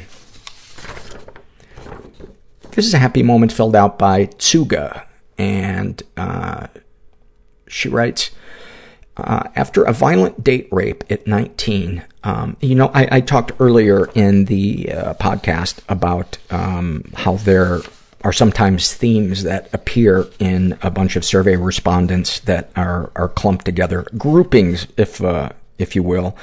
And this week, there is a theme of people who have experienced sexual trauma, but in healing from it, they experience these beautiful moments. And this is one of them. After a violent date rape at 19, I became very familiar with shame. I sometimes tell myself, if you had focused on school and avoided dating, maybe this wouldn't have happened. Hopefully you learned your lesson, you dumb slut. Growing up, there were some weird views on dating. Although healthy sexuality and information were wholeheartedly supported, there was some black and white thinking. In my early teens, I had some harmless crushes. The buck stopped at giggles and chatter in the hallways and on instant messenger. No physical contact of any kind took place. I was a pretty good kid overall. Varsity volleyball, freshman year, accomplished cellist, honor student, etc. And I was attracted to guys of my ilk. My mom feared that this was a distraction, that I was getting boy crazy, insinuating that any interest in the opposite sex was inevitably going to lead to a teen pregnancy. So it rattled around in my head that romantic interest was shameful and worthy of punishment, an inherent detraction from education, career success, etc., even as an adult. I felt a wave of shame today and decided I would write everything out on paper. That is a fucking great idea, by the way. Sometimes stuff that is buried so deep can only come up through talking to another person about it or writing about it. Continuing. I surmised that my engagement has not compromised my career as a fledgling molecular biologist. I got a full ride for a PhD and have been entrusted to teach college seniors and spit out some compelling research. My half-sister, a college student, recently went through a domestic violence incident that put her in the hospital. I asked myself, would I chide her for dating and not focusing solely on school? Would I tell her that I'd hoped she'd learned a lesson to abstain? I thought about it. Hell fucking no. I wouldn't ever say that to her. So why do I say it to myself? I felt a lot better and felt a sense of peace. We are humans. We are social creatures. And that violence is not a natural consequence of dating. And that dating is not a transgression in the least. Thank you for that. That eloquent. Eloquent. I always love when I read a survey and I just know somebody is going to hear it, and that's going to be the very thing that they needed to hear today. And it makes their day. And when I get an email from somebody that shares that they heard something on the podcast that made their day or their week or their month or changed their life, it is just, it's the best feeling. I feel like the luckiest man alive. This is a Shame and Secret survey filled out by a guy who calls himself Tiestes. And he is gay. He's 19. He was raised in a stable and safe environment. I would dispute that. And I will read why. Have you ever been the victim of sexual abuse? Some stuff happened, but I don't know if it counts. I don't know how old I was, but I got an itch/burning in my penis. My mom used to give me cold chamomile tea to put my penis in to help the pain. I don't know if I was young enough for it to be appropriate or not, or if I was too old. I wasn't older than 7. It's just something I remember. I also have a memory of my older brother playfully making our penises touch in the bathroom. I don't know if this was fabricated or not. I later played this, quote, game with a friend. I remember going to swim in the pool with my dad, and he exposed himself to me. It wasn't sexual or forceful, and lasted only a second. He was changing, and I was watching him because I was waiting for him to finish so we could go swimming, and he moved his towel so I could see him in a playful way. I was waiting for, I could see him.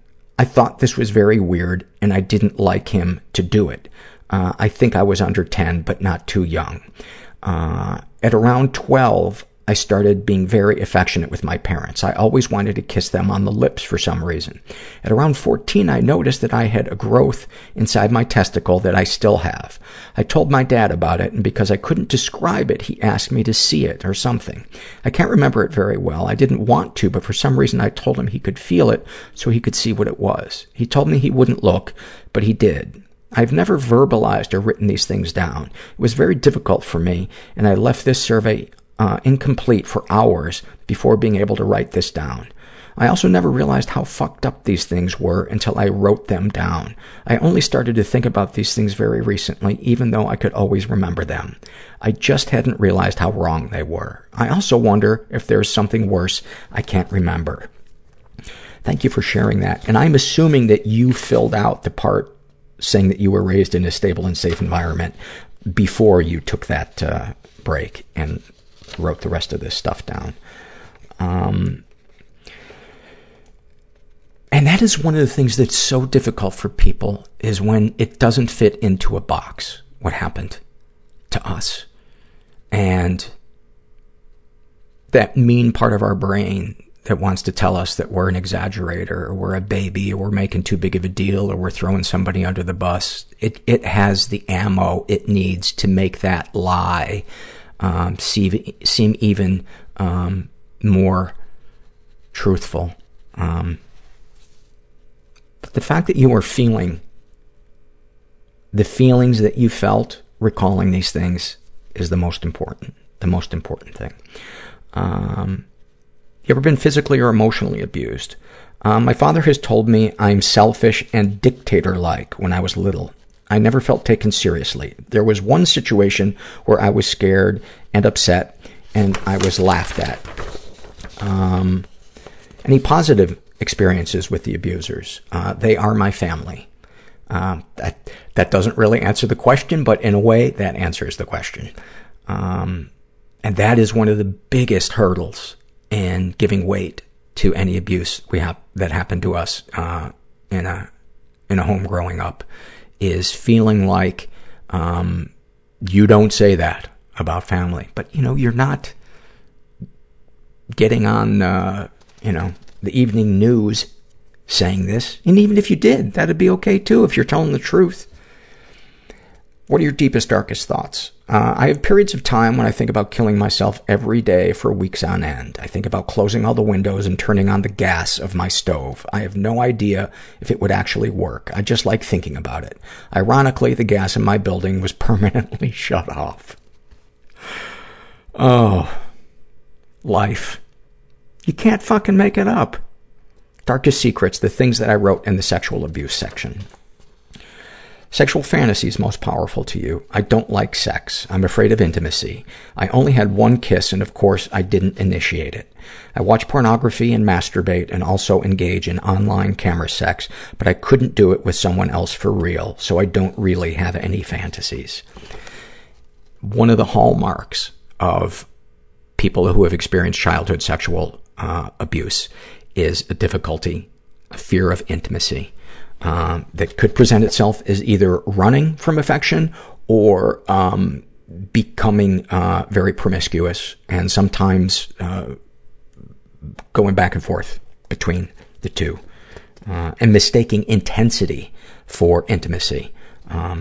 That's a really big problem in our culture, is this belief that if it's, if our adrenaline's pumping and we're obsessed with that person, that's a good thing. No, that's a red flag, that this is about more than that person, and something is probably being relived through that person. Not to mean that you can't have exciting times in a healthy relationship, but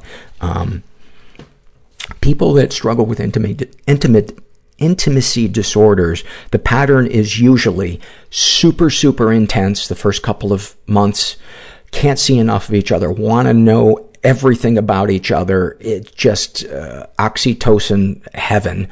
And then it all comes crashing down because you suddenly get to know each other well enough, or at least one of you gets to know the other well enough, that fantasy is burst, and you are faced with an actual three-dimensional, flawed human being.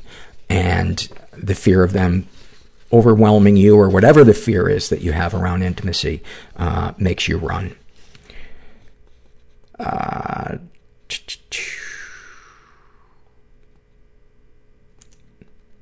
What, if anything, do you wish for?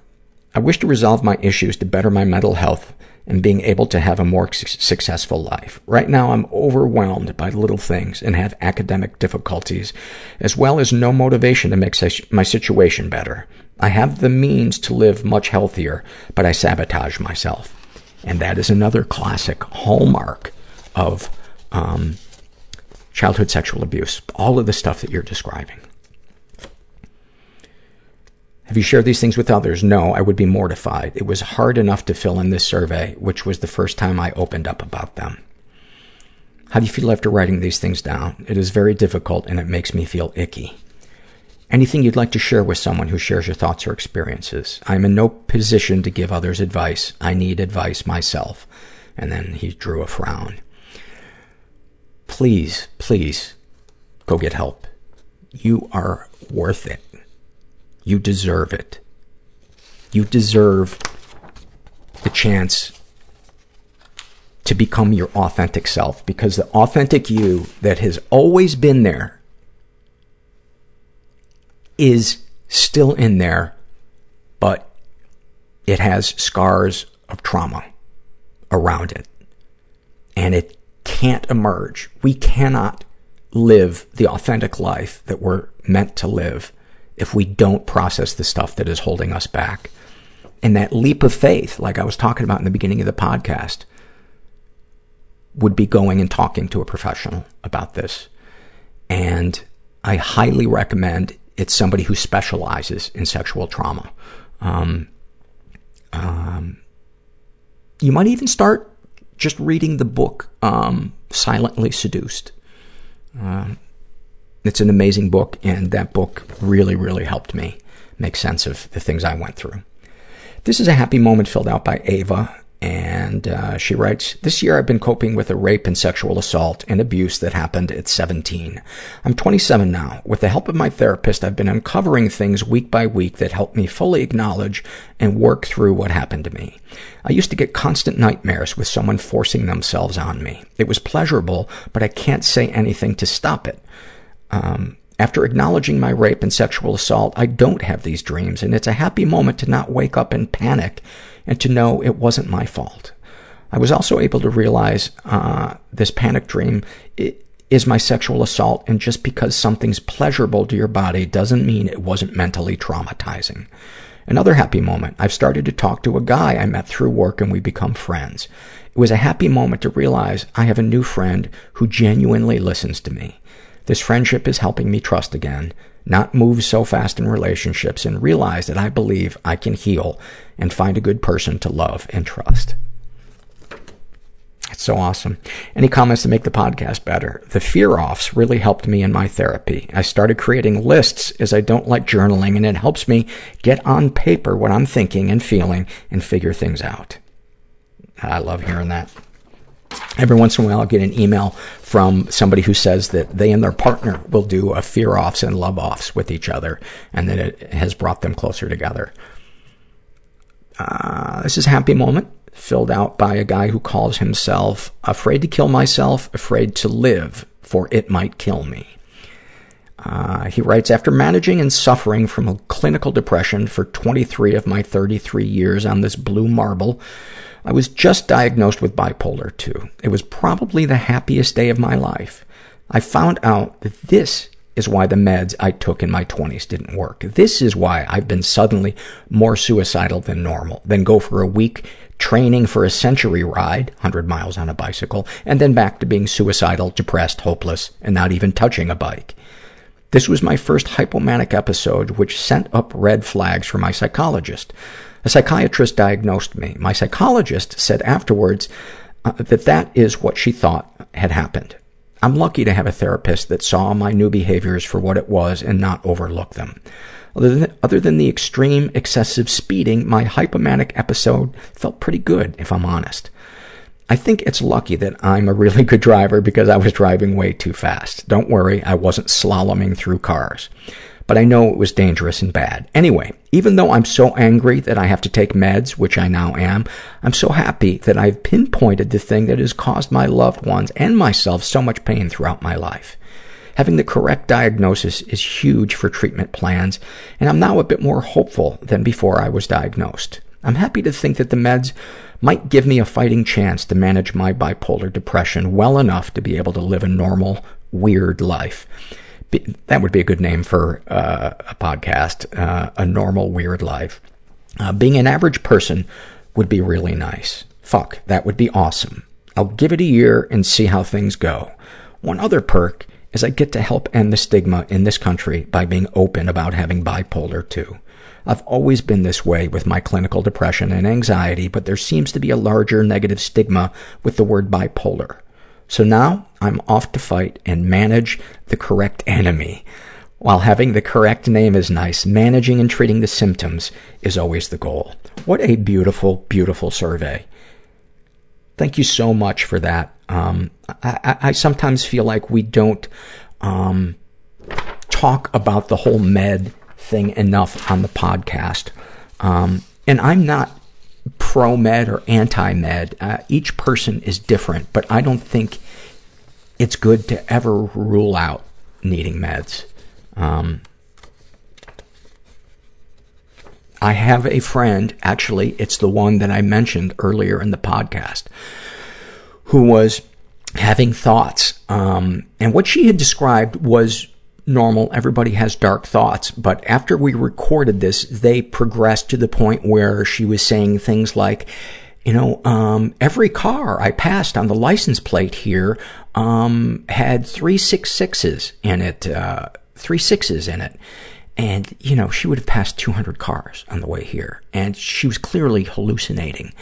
And it turns out that she has bipolar, and when she goes into a manic state, she gets into a state of paranoia and psychosis. And she refuses to take meds. And I, since 2014, have watched her destroy her life.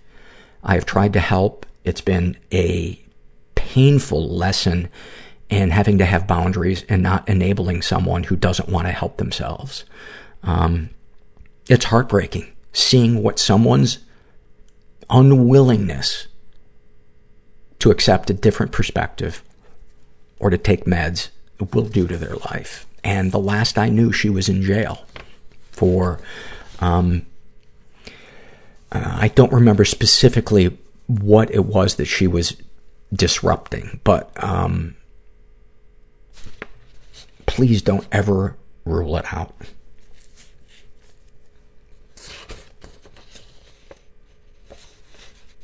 This is a Shame and Secret survey filled out by a woman who calls herself Kat. She's straight, in her 20s, raised in a slightly dysfunctional environment, never been sexually abused, emotionally or physically abused, not sure. I say that I'm not sure it was emotional abuse because I sometimes feel that it is something that happens in most households. That doesn't mean it's not sexual or emotional abuse. My father died when I was 5, and my mother met my stepfather when I was 11 or 12. They got married when I was 15. I had typical teenage complications with my parents. We would argue and fight often about things I no longer remember. My stepfather has a lot of rage inside of him. He is quick to anger, and he is very moody. He would often call me a bitch and scream at my sister and I. Calling a child a bitch and screaming at them is emotional abuse. We often felt like we were walking on eggshells around him, afraid to cause him to crack for packing the dishwasher, quote, wrong.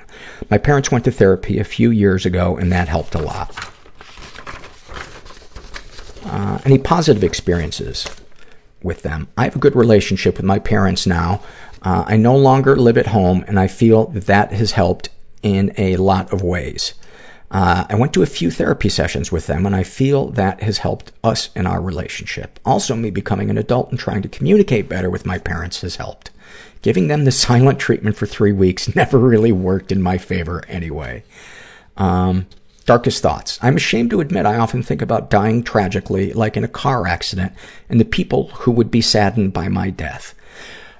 That is such a common thing. I think we all think about that because we want to know that we matter. We want to know that we're loved, but we don't have to die to know that. You know, we can get to that place by cutting toxic people out of our life or limiting our exposure to them and surrounding ourselves with people that aren't afraid to tell us what we mean to them, that they love us, that they value us. I've done it, and it's fucking amazing. I'm ashamed to think my anxiety isn't as important or worth bringing up with my family because my sister is severely depressed, and I don't feel my problems are as valid as hers. It is not a contest, and your struggle is so fucking valid. Darkest secrets. As children, my sister and I used to experiment with each other, kissing and that sort of thing. I know it's something that is pretty common, but I still feel shame about it. It's super common. And I don't think it's abnormal. Sexual fantasies most powerful to you. Double penetration is something I think about, but I don't know if it's something I could actually go through with. Sharing that makes me feel slightly embarrassed. I have never told anyone that before, not even my boyfriend. What, if anything, do you wish for? I wish I could handle my anxiety better and not feel like I'm a second away from crashing and burning. I also wish that I could help my sister more. I love her with my whole heart, but I feel that she pushes me away. This then causes me to wake up in the night with panic attacks, which I wish I no longer had to experience. I've shared some of these things with the therapist my mother took me to as a child, and also with a therapist at my high school. It didn't go well. My mother thought I was attacking my stepfather for no reason. We overcame this, but it took longer than I had hoped. From what you've shared, I would not have your family be the first people you go to share your feelings and your thoughts. I would go to a therapist first and help sort out what's really going on so that you can kind of have